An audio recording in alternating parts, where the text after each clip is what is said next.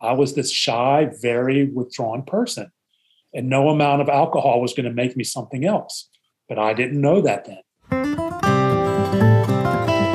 Bill Wilson, co-founder of Alcoholics Anonymous, wrote in 1952, "If we examine every disturbance we have, great or small, we will find at the root some unhealthy dependence and its consequent demand." Wilson suggested that if we could identify and continually surrender these unrealistic and unrealizable demands, that we may then be able to accomplish what he imagined to be the recovery's next frontier, something he called emotional sobriety. Flash forward 70 years and join psychotherapists and best-selling authors Tom Rutledge and Dr. Alan Berger, who have taken up the mantle of exploring Bill Wilson's new frontier. Welcome to Emotional Sobriety. Welcome to Emotional Sobriety, the podcast. I'm Tom Rutledge, and with me is, of course, Dr. Alan Berger. Dr. Berger, how are you? Well, lots of emotional sobriety yesterday, Tom. I did the second workshop out at Harmony Hollow Farm yesterday on dealing with our disturbances, man. And we had about 50 people show up. And, you know, sometime you're going to be coming out and doing one of them out there. I mean, it's a very special place, first of all. But the work that people did yesterday was so moving, man. It was very powerful. So I'm filled with the gratitude about seeing the impact that this whole issue of emotional sobriety has on people's lives. Dude. And look, we got a great show today. Patrick, how are you doing? How's your emotional sobriety today? Well, you know, I'm excited and anxious about having a new guest on the program, but I'm just so grateful that we have our returning friend, Carol Carter, here to set the stage for us. She was a guest on the previous iteration of this podcast, Start Right Here. And now, we've seemed to come full circle, and she's joining us on Emotional Sobriety. How you doing, Carol? Great. Thank you for having me. I really appreciate it. I'd like to introduce a new friend of mine, Brian Cuban, and Brian will be our guest today. Brian has been extremely generous in sharing his recovery story. He's an attorney and now an author. He's been in recovery several years.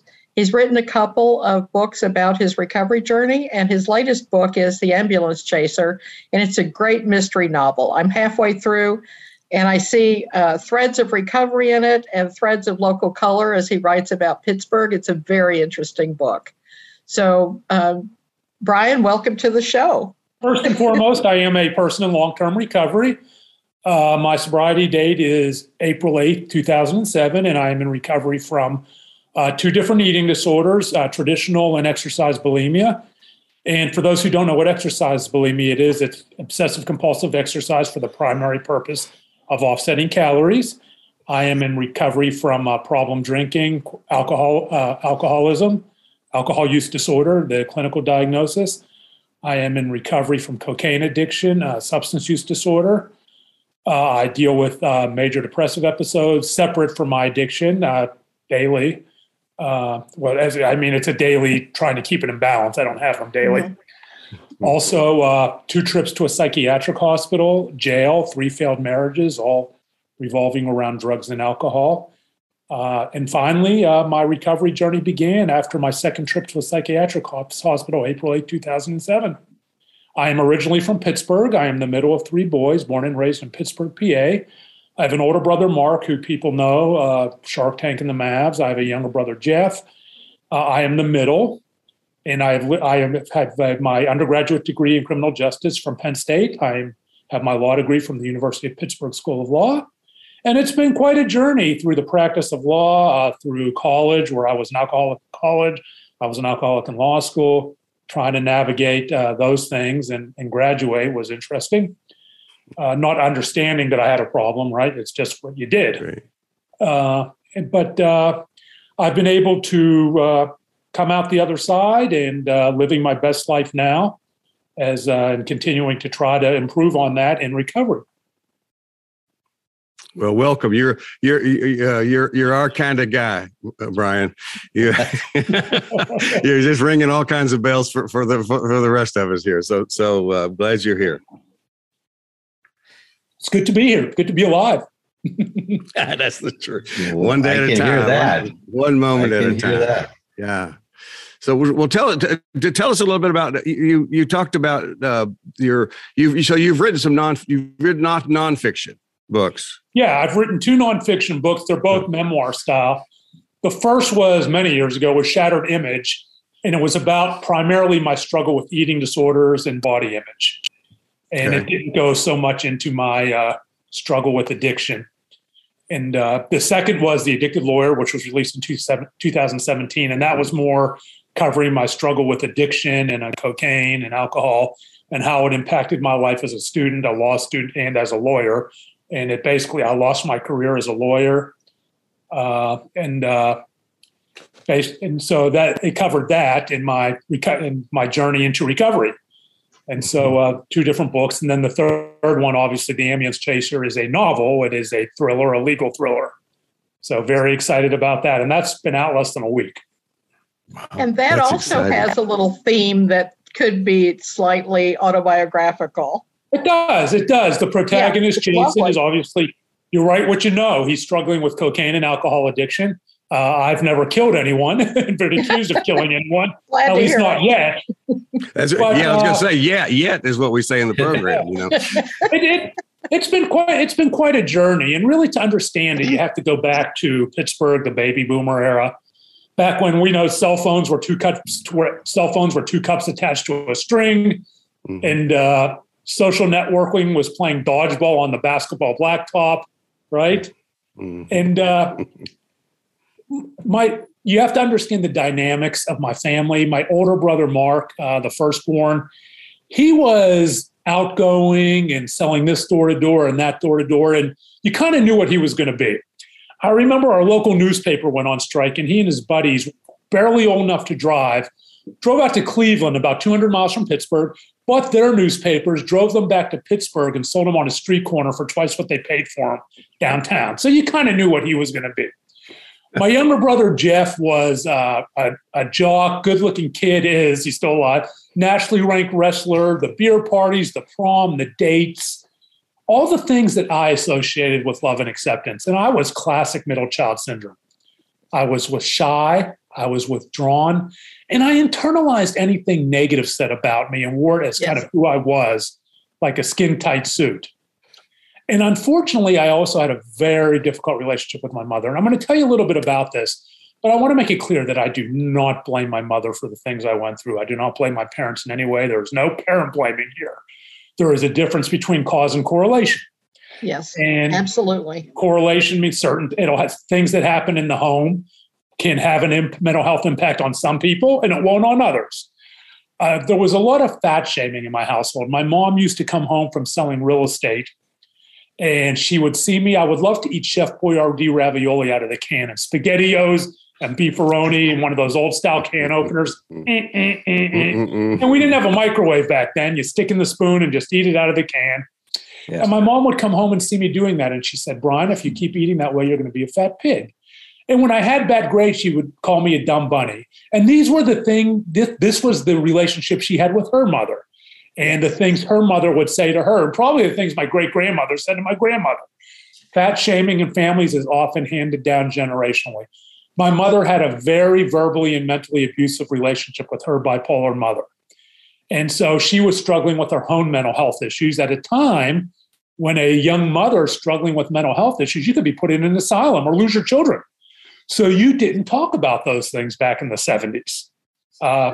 It was verboten, right? It was just not things that we're talking about. And not understanding this, I grew depressed to hear these things. And I began to eat more Chef Boyardee and more Chef Boyardee. And I became a bigger Brian and a bigger Brian. And it so often happens when kids change for what other kids perceive in the negative at school, the bullying started, the fat shaming, the fat teasing, the fat taunting. You're a fat pig. Well, you must talk to my mom. You need to go to Sears and Roebuck and get a bra for your man boobs. Back when Sears was a thing. And I developed a very self-deprecating sense of humor to kind of put up a wall of the sad clown, right? The sad, deprecating clown. So the kids wouldn't know how bad that hurt me.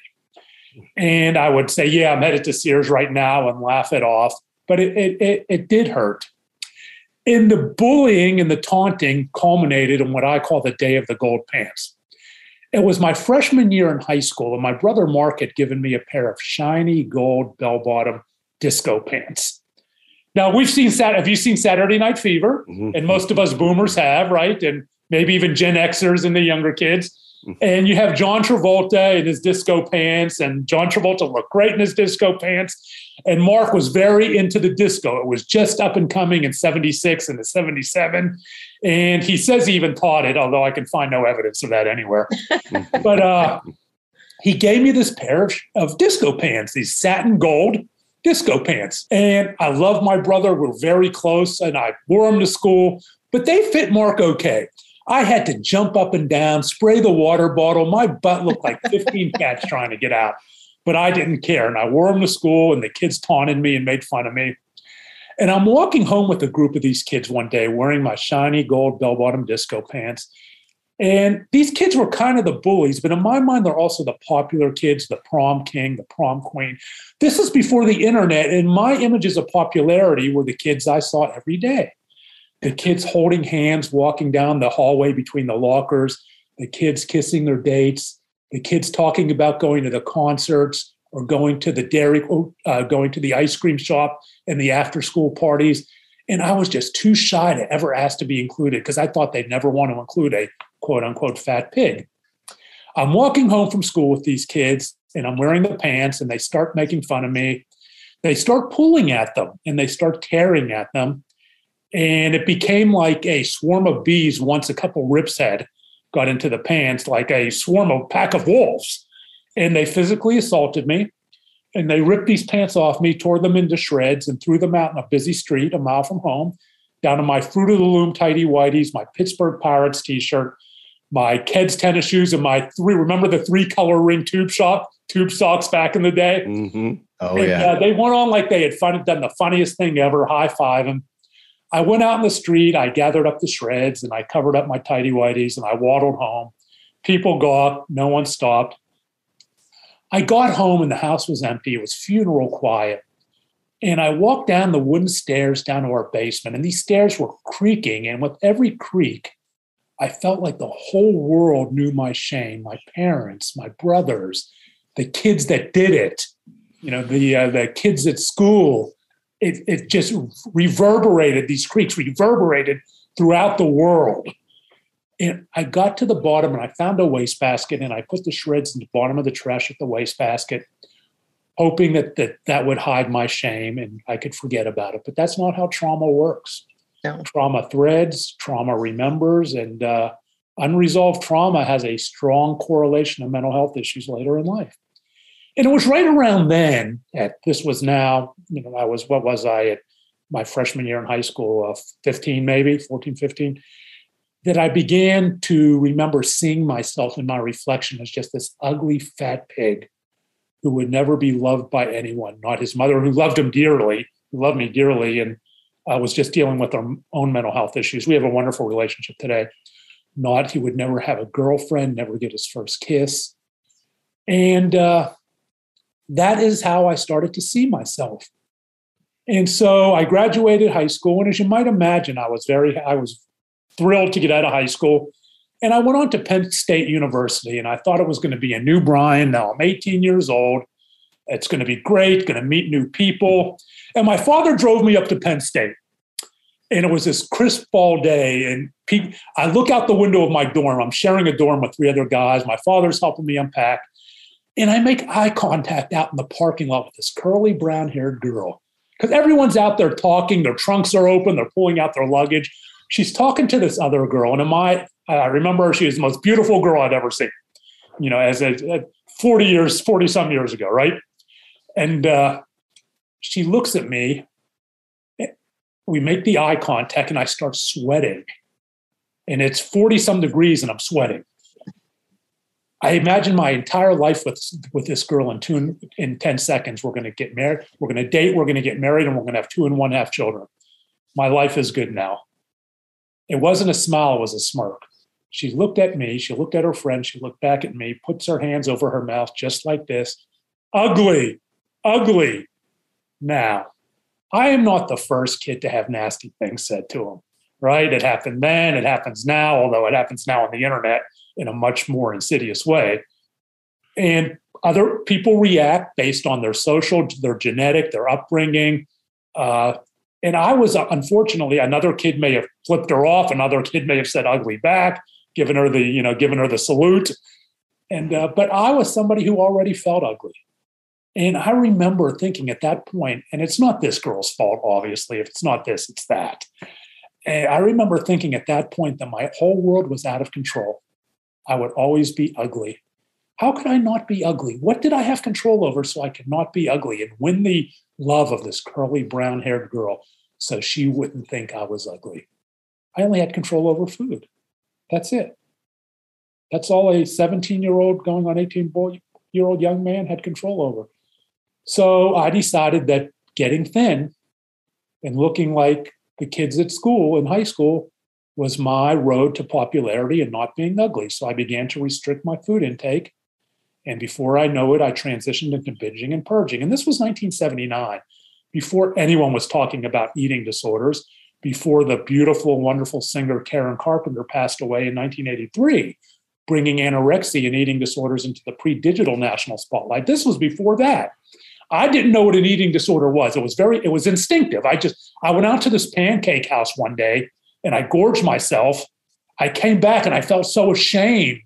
And it was just this overwhelming, obsessive compulsive urge to binge and purge. So I go down to the public bathroom, I kneel over the toilet, I keep flushing the toilet, and I binged and purged. And I didn't know what it was called, but it was just instinct, literally. And every time I binged and purged from then on, I got this feeling of peace that came in for a few seconds. Like the next day, that girl would love me. The next day, everything was going to be okay. But after the peace left my gut, in swept this beach ball of shame, this inflated beach ball of shame. What am I doing? Guys don't stick their fingers down their throat. What is this? What am I doing with this? But I had to have that feeling of peace again and again. I had to have that feeling that the next day was going to be okay again and again. The life of a bulimic. And before I knew it, I transitioned into exercise bulimia, which is I was running 10 miles a day, then 20 miles a day. And I'm engaging in these behaviors, and I still saw this monster in the mirror, in the car reflection, in the classroom reflection, in the reflection at the local mall, in the windows. And I was just so ashamed and depressed. I instinctively transitioned to alcohol. I'll just drown it. I won't feel at all. If I have to feel this way, I won't feel at all. And before I knew it, at Penn State, moving from my sophomore into my junior year, I was drinking almost every night. I was drinking alone. I was going to the alleyways where the bars are at Penn State. And I would go to the State store, our liquor stores at Penn State, where I would buy one of those tiny bottles of tequila. I would take it with me into the alley, chug the bottle of tequila so I could get drunk in the alley, just to go up to the bar already intoxicated and hope that would create a new Brian so I could be this person that I saw the popular kids being, outgoing, right? The life of the party. And that's not who I was. I was this shy, very withdrawn person. And no amount of alcohol was going to make me something else. But I didn't know that then. And I kept drinking more to see if it could make me that. And that is how I began my journey drinking. It was in college. I was going to class drunk. I was going to class hungover. And I remember the only epiphany I really came close to about recovery or had a problem. I walked into a hamburger joint drunk, of course. And I don't know if they still do this, but they have the racks of pamphlets that the 12-step groups put out called the 20 Questions. And it was geared towards college students. Do you black out? Do you miss class? Call us, right? Call us. Mm-hmm. Check out the meetings. We have. And I'm looking at them and I'm checking it off. Yes, I black out. Yes, I miss class. I crinkle it up and, my tryout for the Dallas Mavericks right into the wastebasket, even though the Mavericks didn't even exist then. And that was as close I ever came in college. And that was my journey with alcohol. That is how it began. And then I graduated, I was a criminal justice major. I wanted to be a police officer. That would have worked out well. I'd have been the first guy in the evidence room training up a baby laxative for the blow, believe me. And I was sitting in the placement office one day at Penn State, flipping through police officer jobs in these little pamphlets before computers. And there were two guys next to me. And they were from Pittsburgh, and they're talking about taking the law school admission test and going to law school. And the bells start going off in my head. Not that I wanted to be a lawyer. I didn't know any lawyers. I didn't care about being a lawyer. Not that I wanted to be Clarence Darrow or emulate Atticus Finch. The bells of law school's 3 years. I can stay in school 3 more years and I can binge and purge. I can drink. I can run, and I can engage in the exact same behaviors that were my survival, my Snoopy Linus survival blanket that I always had with me that got me through 4 years at Penn State, because that's all I was doing was surviving, right? We talk about recovery one step at a time. I was surviving 1 second at a time, drinking. That's all I knew. The tip of my nose is all I saw. I couldn't even see 3 years out. Yeah. And for those reasons, it made perfect sense to me to go to law school. That's it.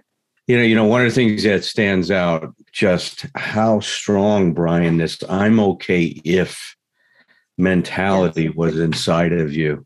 I'm okay if I got to a certain weight. I'm okay if I looked a certain way. And it's just such a powerful thing in our culture. It's this idea we objectify ourselves so much. Oh, yeah. Especially today. I mean, an overblown need for acceptance and a drive for self-love can be as destructive as a line of cocaine. And yep. And it sure can. It can. Yeah. Look, you start looking at the amount of money that people are spending on, quote, they call it cosmetic surgery. And now men and women, it's not just women. Right here. You don't know how many hair transplants I have and liposuction and all kinds of things. I have done everything. I abused anabolic steroids and almost lost my leg. I have done a lot of things to my body to change an appearance that never changed, no matter what I saw, what I did. I got thin, I got very muscular, but I still saw this monster in the mirror. Yeah. It never changed since I was 17 years old or 16 years old. Yeah. The part about it. How that image persists, right? I mean, how no matter what happens, it's so fixed, that image. It was. And people say, is that a delusion? No, it was these disorders are on the eating disorder. I mean, the body dysmorphic issues I were having are on the obsessive compulsive spectrum. It was this overpowering feeling that built up in me that I wasn't who I saw in my reflection. Yes. And then boom, I drank. Then boom, I did this. And then after I did that, everything, but then it built up again and built up again and built up again. It was a vicious cycle that I did get through law school as an alcoholic, and I don't say that as a badge of honor. I barely graduated by the skin of my teeth, and it was rinse, wash, repeat. Going to class drunk, going to class hungover, drinking, going to the bars, drinking alone in my apartment, drinking the tequila before I even went to the bars. The cycle was the same. It was just a different setting. State College, PA, now Pittsburgh, PA, right? It was just a different setting. And I graduated near the bottom of my class. It was close. I still have a reoccurring dream about the going to graduation and the dean of the law school pulling back my diploma, saying you didn't graduate. And I wake up sweating, grabbing for it. The irony of that is I was so depressed about who I was and ashamed I didn't even bother going to graduation. And the flip side of that was last year in recovery, they invited me back to keynote their 2020 commencement. I wore the cap and gown for my first time. Mm-hmm. And in fact, you have graduated. That dream was very powerful because you have, from what I can see, graduated into your life in a really healthy way today. Yes, it was. And nobody can take that diploma back from you. You're right. There's the life I lived in addiction, and there's the life I'm living in recovery. And you learn. You hope you learn from one and build resilience. But everyone has a different path to that and a different timeline. But I picked up after law school, and with $50 to my name, took a Greyhound bus to Dallas, Texas, where my brother Mark met me at the bus station, and I moved in with him. Hadn't taken the Texas bar yet. And it was like throwing gasoline on a fire because they didn't know about my issues. Now my younger brother lives here. And I'm going out with them, and I'm going out, and they're young. They don't do drugs. They didn't do drugs, but they're young. They're going out to the bars. They're dating, and I fit right in. And my drinking increased, escalated. Believe it or not. And then in the summer of 1987, I was at a club. I was at a very upscale bar, befitting my non-barred lawyer status, unemployed, wearing my high school suit, pretending I was something I wasn't. I finally discovered the one thing that for the first time in my life, the first time in my 26 years, allowed me to finally look in the mirror and love who I was, albeit artificially. The first time I discovered cocaine. Oh. I did that first line of cocaine in that bathroom of that club. And for the first time in my life, I looked at my reflection and loved Brian. For the first time in my life, girls love Brian. For the first time in my life, my mother loved Brian, and of course she did. For the first time in my life, Dallas loved Brian, right? And everyone that curly brown haired girl at Penn State loved Brian. Then the high went away. What happened? Brian hates Brian. Brian loved Brian too. Brian loved Brian at that moment. Moment. And then, Brian loved. Then the high went away, and the lockjaw. Like, what the hell? Where's that guy who gave me that free line? I found the guy. I bought a gram of cocaine, and I loved Brian again, and again, and again, and again. And cocaine and alcohol took over my life. I failed the Texas bar exam 2.5 times because of drugs and alcohol. I was arrested for DWI.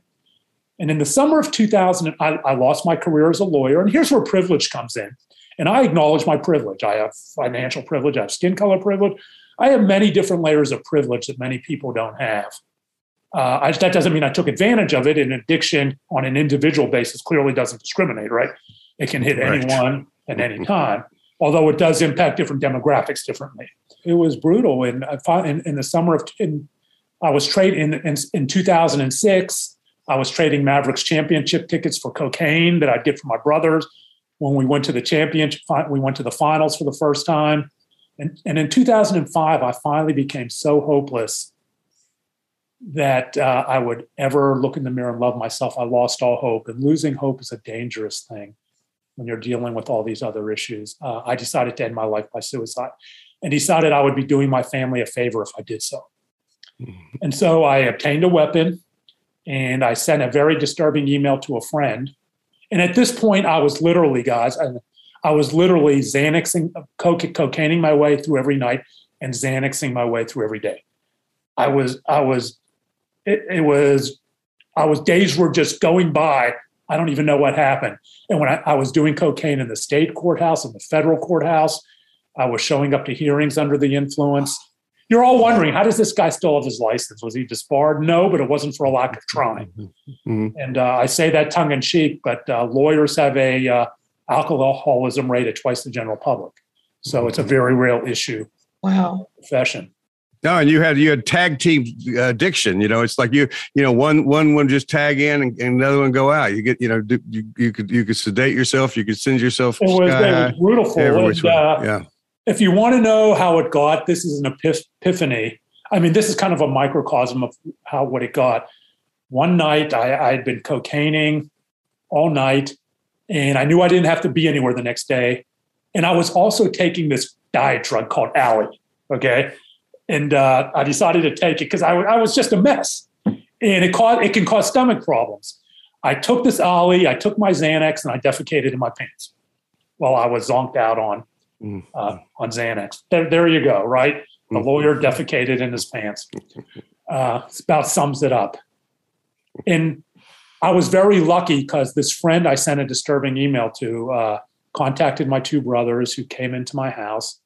They took the weapon. It was on my nightstand, and they hauled me kicking and screaming my first of trip down to a psychiatric hospital.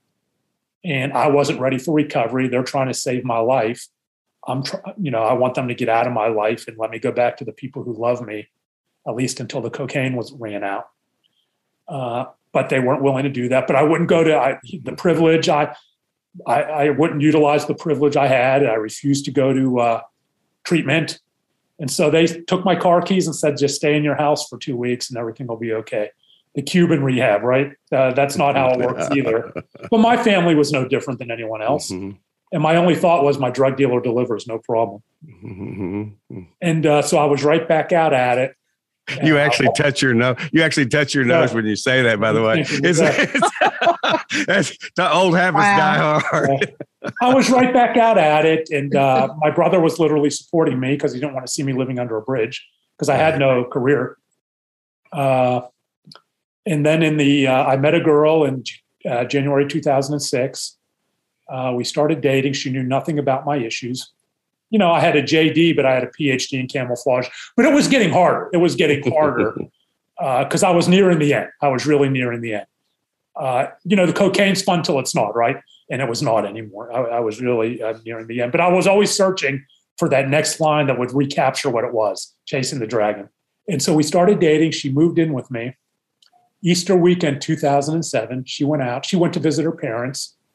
I went out. The next thing I know, it's 2 days later. She left on a Friday. It's Sunday, moving towards evening. She's looking down at me. I'm in bed. There's cocaine everywhere. There's Xanax. There's beer bottles and stuff strewn out through the bedroom. I'd had a 2-day blackout. I had no idea how I got home. She's looking down at me thinking, what the hell? Probably wondering if she walked in the right house. She's a lawyer too. I'm looking around, trying to get my bearing, trying to figure out what day it is and how to explain this Law and Order episode orgy of evidence that I might not be the person I represented myself to be. All I could think of was a metaphorical running home to mama. Take me back to the psychiatric hospital. What, you've been to a psychiatric hospital? Yeah, we'll talk about that later. I just need time to think about a good lie to explain it. So she drives me down there and we're standing in the parking lot. She's crying. And a few things occurred to me. We're waiting for intake. One, there wasn't going to be a third trip back. I'd be dead. 2, she was going to leave. And she actually stood by me. And we dated for a decade while I rebuilt a broken trust and found recovery. And we've now been married over 5 years and together going on 16. So that's lovely. Yeah. Not all relationships will survive it, and they don't, but ours was able to. But I had to do the work for me, right? Because people do leave, people die. Yep. And there's a lot of trauma in sobriety as well, especially when we have to actually feel our feelings. And then I thought about something else. I thought about something my father said to my brothers and I growing up. My father, who was a veteran of the Pacific, fought in Okinawa, CB, fought in Korea. He and his older brother, Marty, had a trim shop in Pittsburgh, PA from the end of the Korean War until his brother died in 1999. And a trim shop is where they reupholster seats. They reupholster car seats and convertibles, and couches and put on convertible tops. Very working class guy. And he was the middle of 3 boys like me. He said, guys, wherever you go in life, no matter what you do, pick up the phone and call your brother. Make sure your brother's okay. Tell your brother you love him. This was the relationship he had with his 2 brothers. I wasn't ready to lose my family. And if you want to know how that stuck, that gift of family he gave us, which is another privilege because a lot of people don't have that. If you want to know how that gift stuck, all these decades later, 1,200 miles away, my 2 brothers and I live walking distance to each other. And my father, until he passed away over 3 years ago, lived across the street from me, literally across the street. And I was ready. Easter weekend 2007. Why not in 2005? I don't know. If we could figure that out, right, we'd all win the Nobel Prize for Addiction Recovery. But I was ready. And I chose 12-step. I didn't go to treatment. And April 8th, 2007, after a consultation with my therapist, who I still see, I walked into the rooms of 12-step. And when I sat down, that first day, I smelled and I was crying, listening to stories and comparing them, obviously. And I didn't know if I was an alcoholic or clinical alcohol use disorder. But here's what I knew sitting in that chair the first day. And people say hard, comfortable chairs. My home group chairs are actually pretty cushy. They were nice chairs. And sitting in that chair, here's what I wanted. If sitting in that chair would, for the first time in my life, allow me to get up the next morning and walk birthday suit naked to the mirror, look at myself, and for the first time in my now 40 plus years, look in that mirror and love Brian without the aid of cocaine, alcohol, or anything else, I would sit in that chair, because that's all I wanted for anything was to love myself, just to love myself for who I am. And if sitting in that room would allow me to do that for the first time, I would sit in that room. And I sat. I did 100 meetings in 90 days, got my sponsor. And I credit, there are a lot of moving parts, but in large part, I credit my 12-step for saving my life, because those first 90 days in those first 90 days, you have to remember, we go through the rituals, right? Yeah, I threw away all the alcohol. I threw away all the glasses.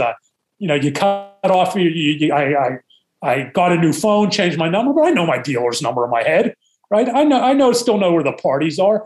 So being in that room during those first 90 and 100 days, when the pool was so strong and people were still reaching out to me, hey, I know where the good blow is and this and that. I don't know if I would have made it if not for that. I'd have been right back out, in the bar and, and dialing that dealer's number.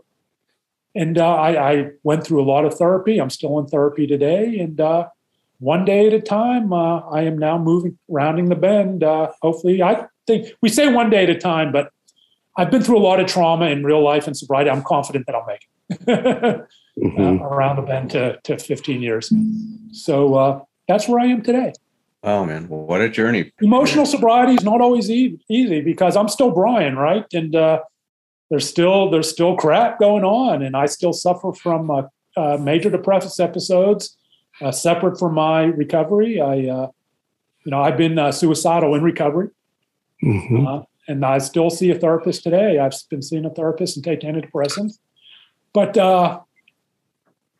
it's every day is a different type of journey to stay balanced, right? To keep my emotional sobriety balanced, because life happens. Right. Let me ask you about writing. Have you always been a writer? I mean, I'm not talking about have you always been writing, but in your soul, have you always been a writer? I think my soul always wanted to be a writer, but that soul had a lot of alcohol and cocaine, kind of. Oh yeah. Back. Yeah, I never got around to it for 30 years, but it's I finally moved into recovery, and I was able to start the journey of figuring out who I am, right? Because the early recovery was just about, dealing with all the emotions and staying on the beam while I was dealing with all the trauma of my childhood and trying to heal this little boy, which I still work on, and letting him know that none of it was his fault. Right. And was the writing part of your recovery? Do you feel like that helped a lot? Yeah. Oh, absolutely. I started out journaling in 12-step. I have my original journals from my first 30 days in 12-step. And but my first book, Shattered Image, was not meant for anything but to a cathartic recovery journey. Right. So writing, and never wanted to be a lawyer. The creative Brian was always in there, but just never had a chance to get out. What have you noticed about, I'm curious, what have you noticed about the difference when you shift from nonfiction to fiction with this new book? Fiction is a much different art. You have to remember, when I write memoir, I know my story back and forth. So it's a little bit, timelines are easier. It's a little bit easier to outline. But creating characters and creating interesting plots right out of the blue, it was a journey in itself, and a journey of emotion, right? And a journey where I needed emotional sobriety, because it was at times a frustrating journey as I learned the art of fiction. Did you start writing The Ambulance Chaser during the pandemic? No, I started it before the pandemic. But if we're going to find, and I don't mean to minimize the awful pandemic and the people we've lost, but if there's any bright lining at all, it's that it allowed me to finish my novel. Yeah, I get it. Yeah, it allowed us to start a podcast. Yeah, that's right. That's right. I don't think I would have it out on this. It would have gotten out when it did, if I didn't have the time, because I'm a keynote speaker. I speak at law firms, and I speak at recovery events and stuff. That collapsed, right? During the pandemic, you're not going out to events to speak. And I did some virtual stuff, but literally the speaking industry just literally imploded. Right. So that left me with a lot of time. I think we've all found some gifts during the pandemic. I found my voice in new ways that I hadn't expected. And I'm able to look in the mirror and be very happy with who I see today. Yeah. And it's allowed me to do a lot. It's allowed me to explore myself and in many different ways. It's from an isolation. I've always been someone who tended towards isolation. I've always been somebody who's a bit shy. My wife and I would go to dinner. We're not social butterflies. We're not out on the charity circuit. We go to dinner. We watch TV. We're looking for the next show. We have our cats. Yeah, play with your cats. From that standpoint, it wasn't anything that really. I know a lot of people it really impacted in the addiction rate in alcohol and the alcohol problem drinking rate. We know is skyrocket. I mean, from an opioid addiction standpoint, we had 100,000 fatal overdoses last year, and so that has been problematic. And that's from an isolation standpoint. But we've been able to manage that fairly well. One thing we share in common, too, is we had really great last few years with our dads. Yes. And I have really felt connected to your story about your father. Yeah. And you've shared so beautifully about him on Facebook. It's, I'll break up here. It's very difficult for me to talk about still, but it'll be raw probably the rest of my life because we were just so close, so close. I'll tell you another story. My father never knew anything about my struggles. I didn't want to tell him. When this all happened, my now wife moved out. She moved out and got her own place. I'd move out, and she did. And I was alone, and I was so scared, and I felt so alone. And I went over to my father's place, and he lived across the street from me. And I knocked on his door, and he let me in. What's up? Come sit down. And we sat on the couch. And I finally told him what was going on. And I just started crying. Wow. And it was decades of crying. I was for the first time, that bullied little boy who wanted to tell his father about his pain, but was afraid of being rejected. And he wouldn't have. He would have loved me. And I was finally that boy telling my father my pain. And you know what my father said? He said, move in with me for as long as you need. We'll get through this together. Wow. Look at Come home, he said. Yep. Had a dog, so I would go. My apartment was right there, so I'd go and feed my dog and make sure my dog had company but at night I'd go and stay with my father. So I wouldn't be alone at night. They say so much, and it's so true, and how important the family involvement and support is for our recovery. It is. And I think we should be cognizant that it is a huge privilege because, as you know, I mean, there are just so many broken families, estranged families, where that is part and parcel of the issue, right? That's right. And where somebody they don't want anything to do with the person's recovery. And families go through their own addiction process and healing process as well. And it can be very difficult. And so I feel very privileged to have a family who stood by me. And I wouldn't have blamed them, and it wouldn't have been their fault if they didn't. Because family, you have to take care of you as well. No, I love seeing that. Go ahead. No, go ahead, Carol. Go ahead. Well, I love seeing you stand by you today, too. Because I know what it feels like to not stand by myself, and I do today. And it's such a new, beautiful feeling. And it's lovely to see in you. I'm always a work in progress, but you try to, do the next right thing and be a little better version of you every day. But, it's every day I get a little more comfortable with just being Brian. However anyone else wants to define that, right? Because what people think of me is none of my business. Right. That's the part of the emotional sobriety, isn't it? That we don't, we talked about before, you live such a strong, I'm okay if life. And then in recovery, if we do the work, it turns into I'm okay even if. That's right. And I've had to work emotional sobriety with that on a number of different levels. For better or worse, I have a known last name and I get a lot of crap, right? I hear it all the time. You're only known because you're your brother. You're only this because you're your brother, right? So there was a long time when I was early in recovery when that would bother the hell out of me. Yeah. And it would make me angry and it would eat at me when people would say that to me. Now, okay, to differentiate or separate ourselves from, what other people think about us, about talking about the dynamics that were going on in your family and seeing that as a correlation, not as a causative factor. Yes. And that's so important, is you can recognize these things without blaming them. Well, we all go through a process there too, right? I don't tell anyone what that process should mean to them, because people have been through awful, horrible things. And some people never get to that point. And it's not for me to tell them, you need to get to that point, right? I mean, we have people who have been sexually abused, sexually assaulted, and there are just been horrible things in the family, beaten, and everyone's journey belongs to them. That's why in recovery, I am just so huge on meeting people where they are in terms of, my path doesn't have to be your path. My path had to be abstinence, had to be. I wasn't going to recreationally use cocaine a line a week, right? You weren't going to be California sober. No California sober. Now, if California sober works for somebody, that's great. But that's it. Oh, for me, if there's a baggie, it was gone. Right. Well, my first sponsor used to say, blame's a good place to visit. You just don't want to live there.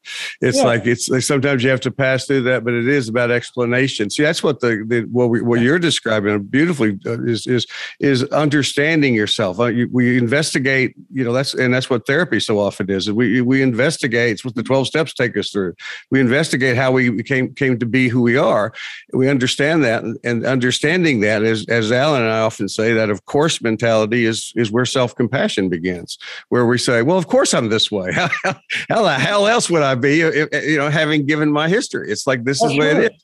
You have to learn to love yourself, and shame is, shame is a linchpin to recovery, right? And how you deal with shame. And, that's right. Shame is a normal body function. It's a normal bodily reaction to many different things, and so it's just how we deal with it that causes things to leak out. That's it exactly, Brian. It's how we respond, right? The responsibility. I mean, I still feel shame of things happen, and you feel ashamed. Oh, yeah. It happens. We're human. We're human. Yes. We're human. Well, I tell you what, your book, I'm looking forward to getting it and reading it.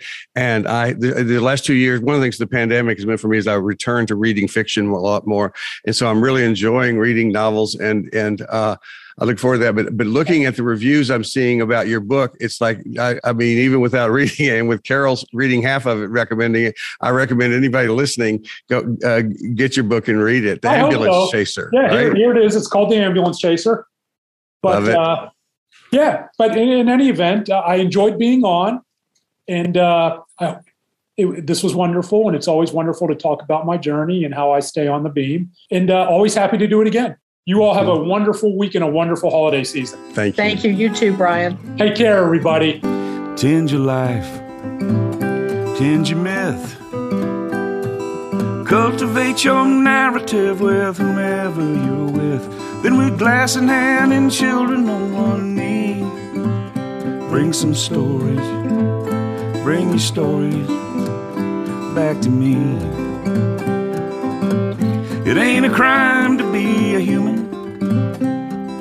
Never be ashamed to be yourself.